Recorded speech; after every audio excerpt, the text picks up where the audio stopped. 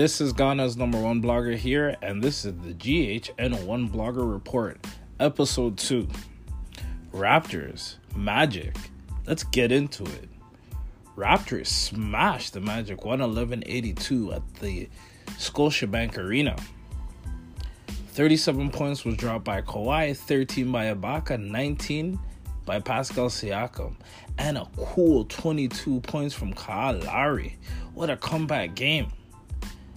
I remember watching this game and seeing Kyle Lowry drop his first point at the foul strike, and the crowd just went wild and said, yes, Kyle Lowry is back.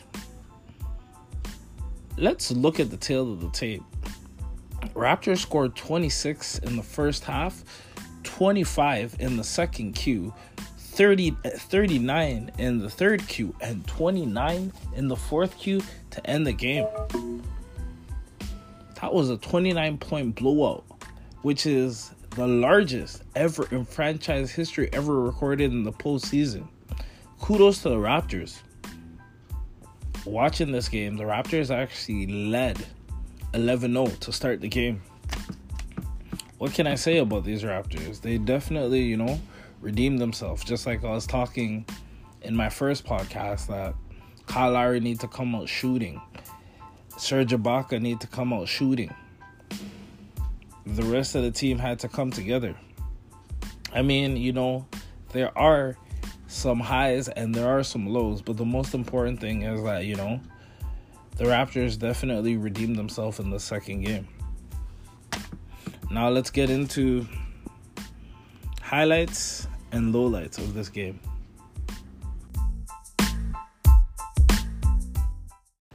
Here are the highs and lows of the game. The highs of this game. Lowry bounces back with 8 of 13 for field goals. 1 block, 2 steals. 4 for 5 on foul shots. 2 for 3 beyond the arc. And was a plus 30. Kawhi had 37. Was 15 from 22 from the field. And was a plus 37. Siakam had 19. Was 8 for 16 from the field, and it was a plus 21. Shout out to Mike Gasol on his defense and the distribution. He really made a difference in this game. The defense was much better. Raptors had 10 steals. Orlando only had 2. Raptors had 7 turnovers as compared to 17 of their opponents. Raptors also had 25 assists as compared to 17. Now, the lows of the game. Raptors were in foul trouble. 23 fouls compared to 13. K-Low had 4 fouls. I hope he cleans that up in Game 3. In terms of rebounding, Raptors had 42 as compared to Orlando having 45. Green, Powell, and VanVleet definitely need to have an offensive outburst in Game 3. Green had 0 points. Powell had 5. VanVleet had 2. 3-point shooting. Yes, Raptors definitely need to improve. They were 11 for 35 from beyond the arc. Let me also just give one big shout out to Chris Boucher, who is the reigning NBA G League Player of the Year and Defensive Player of the Year. He is the first player outside of the U.S. to have such achievements. Shout out to Chris Boucher, man. I hope to see you out on that floor doing what you do. Also, remember, the Raptors are 2-2 in terms of the season series between them and the Orlando Magic. From what I remember, Raptors won their first meeting and also won their last meeting against Orlando. I believe it was 3 games in Orlando. Raptors won 1, and they won 1 at home.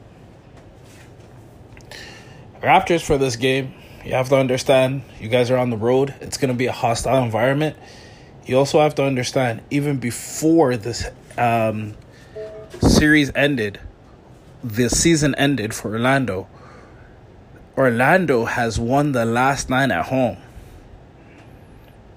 So, Raptors, you got to go in there. You got to punch Orlando in the mouth and take that win.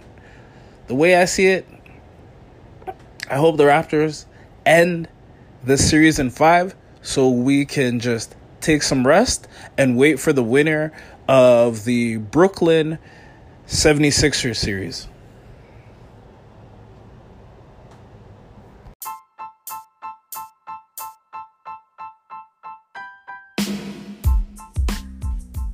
Now, this is the injury report. Patrick McCaw will be available for Game 3 after recovering from a sprained right thumb. OG Anunoby had an emergency appendectomy, which is the removal of the appendix area abdomen, also known as the stomach.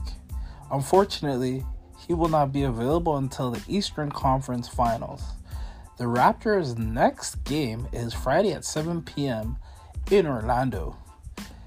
This has been the GHNO1 Blogger Report, brought to you by Ghana's #1 blogger. Have yourself a wonderful Friday and enjoy your Easter.